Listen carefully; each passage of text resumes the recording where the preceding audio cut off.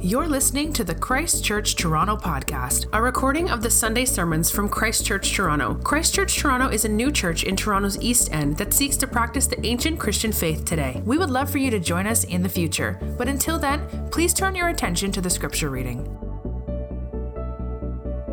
The scripture reading will come from John chapter 10, verses 11 through 21. If you have a Bible at home, it would be wise for you to open up your Bible and follow along as I read to you God's word. Again, this is John 10, verse 11 through 21. This is Jesus speaking. He says this, "I am the good shepherd. The good shepherd lays down his life for the sheep. He who is a hired hand and not a shepherd, who does not own the sheep, sees the wolf coming and leaves the sheep and flees, and the wolf snatches them and scatters them. He flees because he is a hired hand and cares nothing for the sheep. I am the good shepherd. I know my own, and my own know me. Just as the Father knows me, and I know the Father, I lay down my life for the sheep. And I have other sheep that are not of this fold. I must bring them also, and they will listen to my voice. So there will be one flock, one shepherd. For this reason the Father loves me, because I laid down my life, that I may take it up again. No one takes it from me, but I lay it down of my own accord. I have authority to lay it down, and I have authority to take it up again. This charge I have received from my Father." There was again a division among the Jews because of these words. Many of them said, "He is a demon and is insane. Why listen to him?" Others said, "These are not the words of one who is oppressed by a demon. Can a demon open the eyes of the blind?" This is the word of the Lord for our church. Let me pray, and then we will spend some time reflecting on this passage. Let's pray. Our Heavenly Father, as we come to you now, the Good Shepherd, would you feed your sheep with a steady diet of your word? Make us healthy and whole, that we might faithfully be your people. For the sheep now who have wandered off, would you use your word to call us back to yourself? Would we be able to hear your voice and return quickly to the comforts that come from being under your care? Speak to us through this, your word, we ask in the name of Christ. Amen. Well, what feels like a lifetime ago, in a previous job, I had an intern working under me who had a very, very strange and unique skill set. She claimed that she had the ability to look at people and see animals that correspond with each individual person. And she claimed that she could very accurately describe somebody through an animal that represented them. And I honestly, when I heard of this, thought she was joking. I didn't take it very seriously. And much to my surprise, many coworkers asked me if I'd ever asked her what my animal is. They were really impressed with her ability to relay a person's characteristics and core personalities through the form of an animal that they represent. And when I heard all my coworkers had asked her, and when I heard some of their animals, I thought, well, maybe I will actually go for it. This seems kind of funny and somewhat insightful. I'll ask her what my animal is. And so she told me that she would only tell me my animal with permission, and she made sure I wanted to know it in public. And so in front of a group of people, I asked her, what is my animal? And expecting to hear that I was some sort of dignified lion or bear or some other majestic animal, and always in need of affirmation, I leaned against the doorway as I held my cup of coffee, waiting to hear this sort of compliment I was going to get from her through the animal which most accurately depicts me. And if my memory serves me right, without taking a breath, she said, "You are a squirrel." Now, at that point, I think she could see my utter disappointment in my face, not because the squirrel was inaccurate, but maybe because it was slightly accurate. She could see I was upset, and she said, "Not just any squirrel, but like the flying squirrel." And I remember trying to laugh it off and to make small talk, but I obviously could not hide the pain, and I could not dismiss her skills. So I gave the rest of the staff a warning about cultural appropriation, and I got back to work. In this passage, Jesus is going to give us one more of these statements, helping us understand exactly who he is. We've been asking, who is Jesus according to Jesus? And he says that he is the good shepherd. But in identifying himself this way, he's going to say something about us. He's going to give us our animal, and it's going to be hard for us to hear.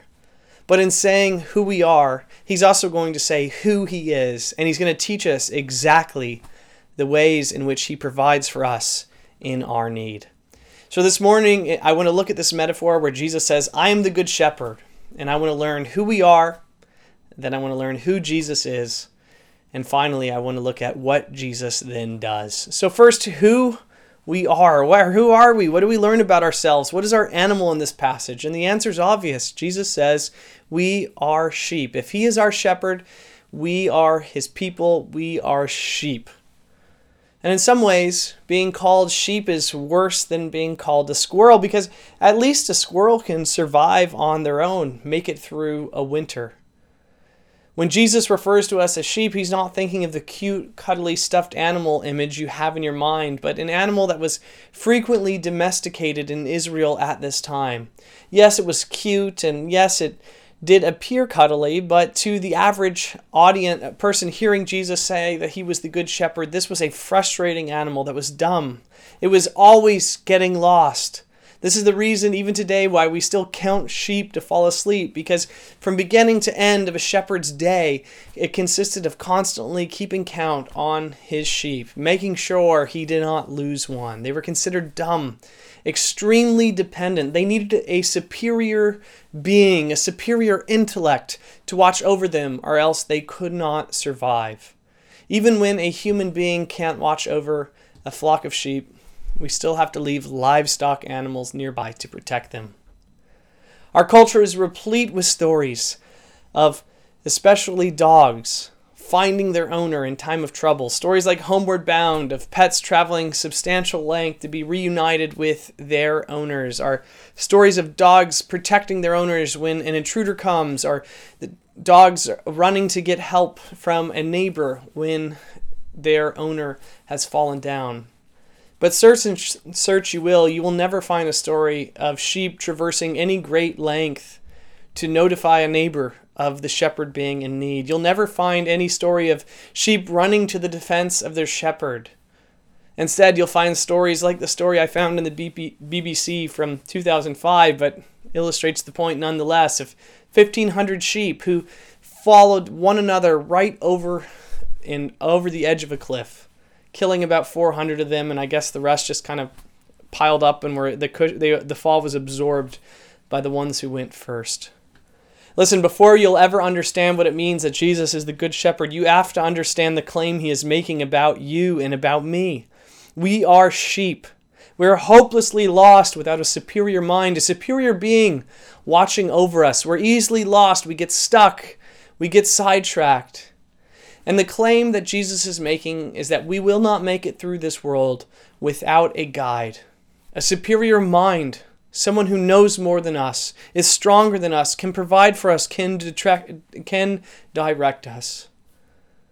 And I do think we all understand this deep down.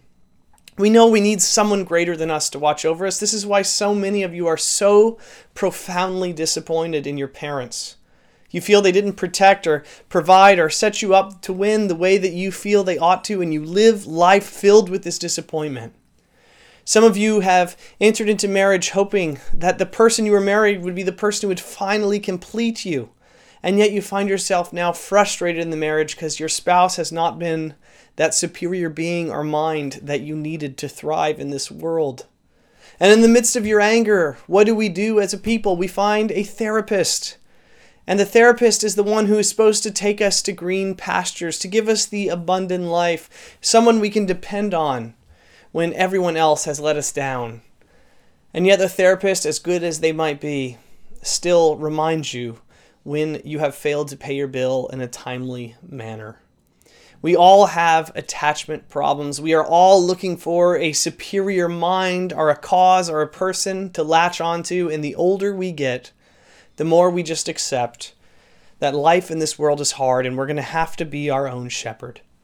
Even though we try not to depend too much on our parents or on our spouse or on our coworkers or on a job, we still can't help but pick up a new book. Maybe this author will shepherd me towards green pastures. We still can't help but try some kind of new theory or new approach to life, hoping that this will bring me to still waters. This passage is telling us this, that we are like sheep. We are easily misled. We can easily be snatched up by wolves. There are people who crave to take your money and your emotional time and what time you have left in life and run with it. You are like a sheep. I am like a sheep, vulnerable and dependent. So who are we? We're not uneducated beings needing a teacher. We're not unmotivated beings needing a life coach. We're not damaged beings just needing a therapist, though we need all of these things. We are best to understand ourselves as sheep, desperately needing a shepherd, a people dependent upon a being greater than their own, a mind greater than the one that they have if they are going to make it and thrive and not get lost. So we are sheep. But who is Jesus then? Well, Jesus says that he is the good shepherd. He says, I am the good shepherd. And this isn't some sort of arbitrary metaphor that Jesus latched onto as he saw a shepherd walk by as he was teaching the people. No, this is a rich picture God has given to his people as they understand their relationship to their God. From Genesis 48, Jacob reflects on the fact that God has been a shepherd to him. In Numbers 27, Moses, at the end of his life, is praying, Lord, provide a successor for your people, one who will go before them, we read, and come in before them, who shall lead them out and bring them in, that the congregation of the Lord may not be as sheep that have no shepherd. This is from Numbers 27. And we know that this prayer of Moses was answered. God raised up Joshua, Yeshua, Jesus, to be for the people a shepherd, to lead them into the promised land. And this theme only continues to build as in 2 Samuel 5, God tells David, you are to be a shepherd to my people. The Psalms are filled with examples of God referring to himself as a shepherd and the people, the sheep of his pasture. Psalm 23, as you heard in our call to worship, but also Psalm 100 and so many others. As the storyline of God's people progresses, as we get to the prophets, though, the theme takes a slight new turn or a nuanced turn. God is frustrated with the under-shepherds he has appointed to watch over his flock. He says in Isaiah 40 that he himself will come and tend his flock like a shepherd. He's going to gather the lambs into his very arms. In Ezekiel 34, God sees his people lost and scattered, and he sees the shepherds who have been given, the under shepherds who have been given the responsibility to watch over the sheep. He sees them feasting off the sheep, not caring for them, and he says that he himself will be a shepherd to the scattered sheep. He will seek the lost. He will bring back the strayed. He will bind up the injured. He will give them the choicest of land to feast on. This is Ezekiel 34. The theme continues into the prophet Micah. As we read, from Bethlehem will come a leader. He will shepherd the flock in the strength of the Lord. You see, it's not just that we need a shepherd or any shepherd. God is saying that we have seen shepherd after shepherd fail in the project of watching over us, and we need the shepherd to break into the story. That's what the prophet Ezekiel was talking about. That's what Micah was expecting. God needs to break into his creation and be the shepherd he promised to be. And Jesus is saying, not I am a shepherd like the other shepherds of Israel. He's saying, I am the good shepherd. I am God making good on his promise. Who is Jesus? He's the greater Joshua, the greater Yeshua, who will lead and shepherd God's people into a greater promised land. Who is Jesus? He's the descendant of King David, who is from the town of Bethlehem, born to be a shepherd over God's people. Jesus is making an unparalleled and unequivocal statement about himself. He is saying, I am the good shepherd, the saving shepherd, the Lord. There's a reason at the tail end of this passage, the Jewish people ask if Jesus is demon-possessed, and there begins to be a division among them. Who is Jesus? He is the good shepherd. Israel's God making good on his promise to finally break into the story, to bring back the scattered people, and to bring a great and true salvation to his people once again. Who is Jesus? He is the good shepherd. A couple verses later, he's going to say, I and the Father are one, and the Jewish people will seek to stone him.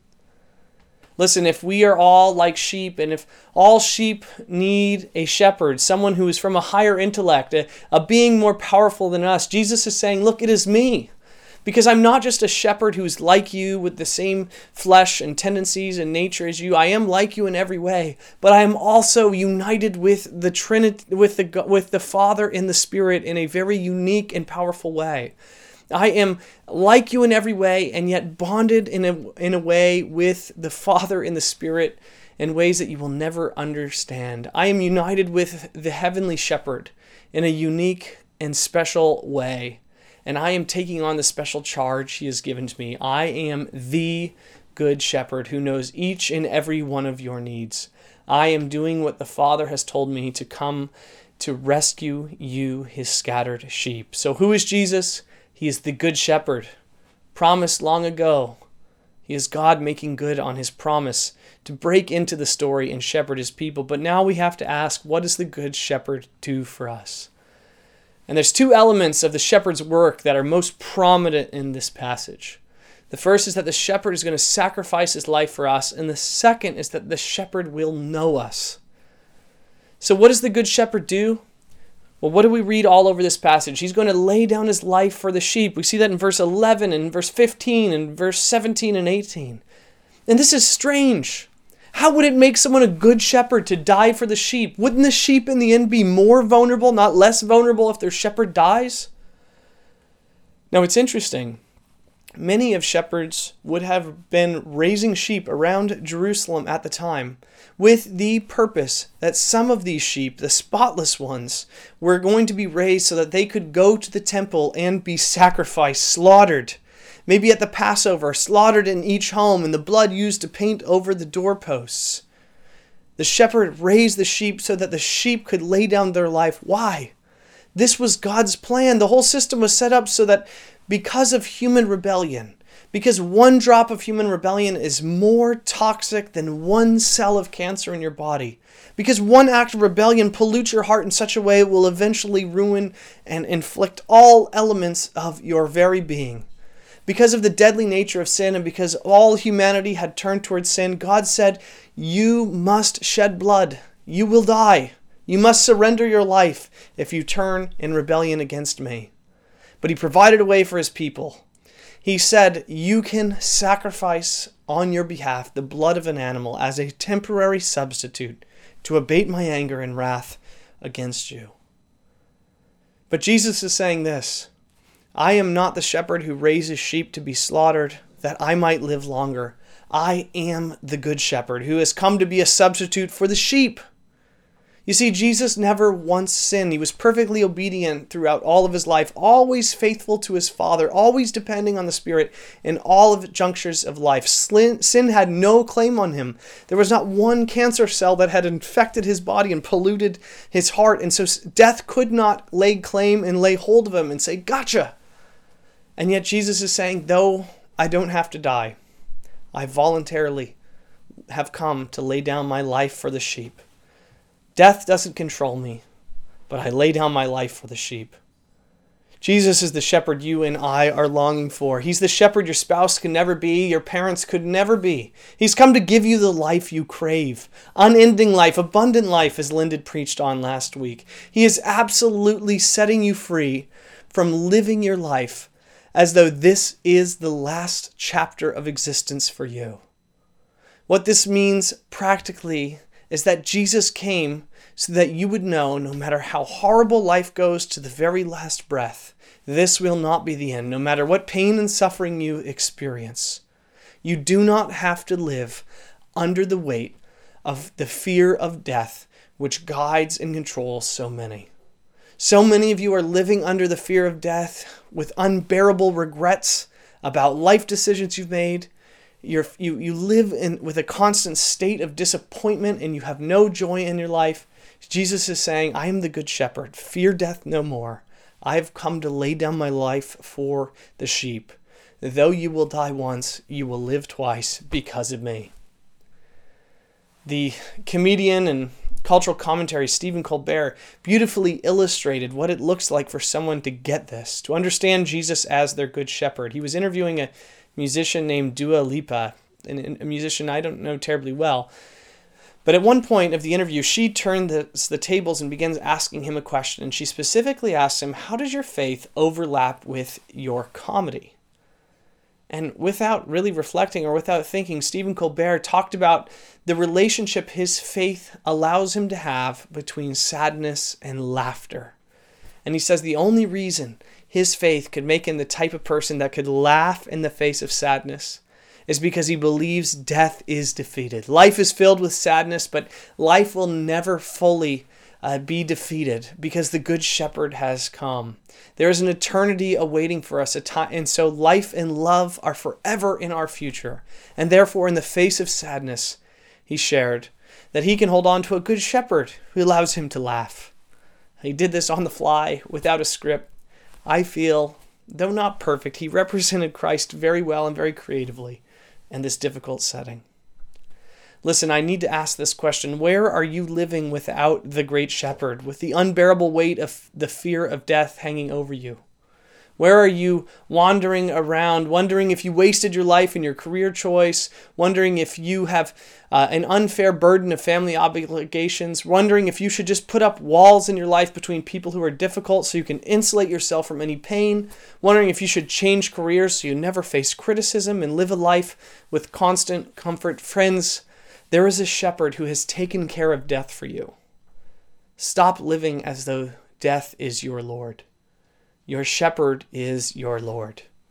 Death will not lead you to green pastures. The fear of death will lead you to temporary pleasures, but you will not find green pastures or still waters.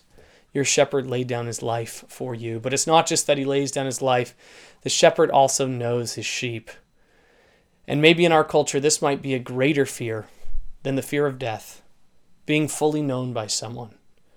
So fundamental is the human desire to be fully known and fully accepted that we'll do anything to get a taste of it. We long to stand naked, not just physically, but even emotionally before another person and be accepted and be loved for who we are. We crave it. But as Kurt Thompson wrote in the book Soul of Shame, from a very young age, we learn that the more we expose ourselves to another, the more we open up our ability to be wounded. And so after exposing and being wounded, we hide and we hide and we cover up and we cover up and we put on layers of makeup and we put on our false self. Friends, this is what social media is all about. Manicure an image of yourself. Let people believe they know the real you, but never let them see the real thing. Friends, over time, social media is so dangerous that you will grow so used to manicuring an image of yourself, you will never be able to have interpersonal relationships for fear that it will just be too intimate. You'll be too exposed and you'll be too rejected. The Danish philosopher Søren Kierkegaard, in his first published work, wrote this. He said, "Do you not know that there comes a midnight hour when everyone has to throw off his mask?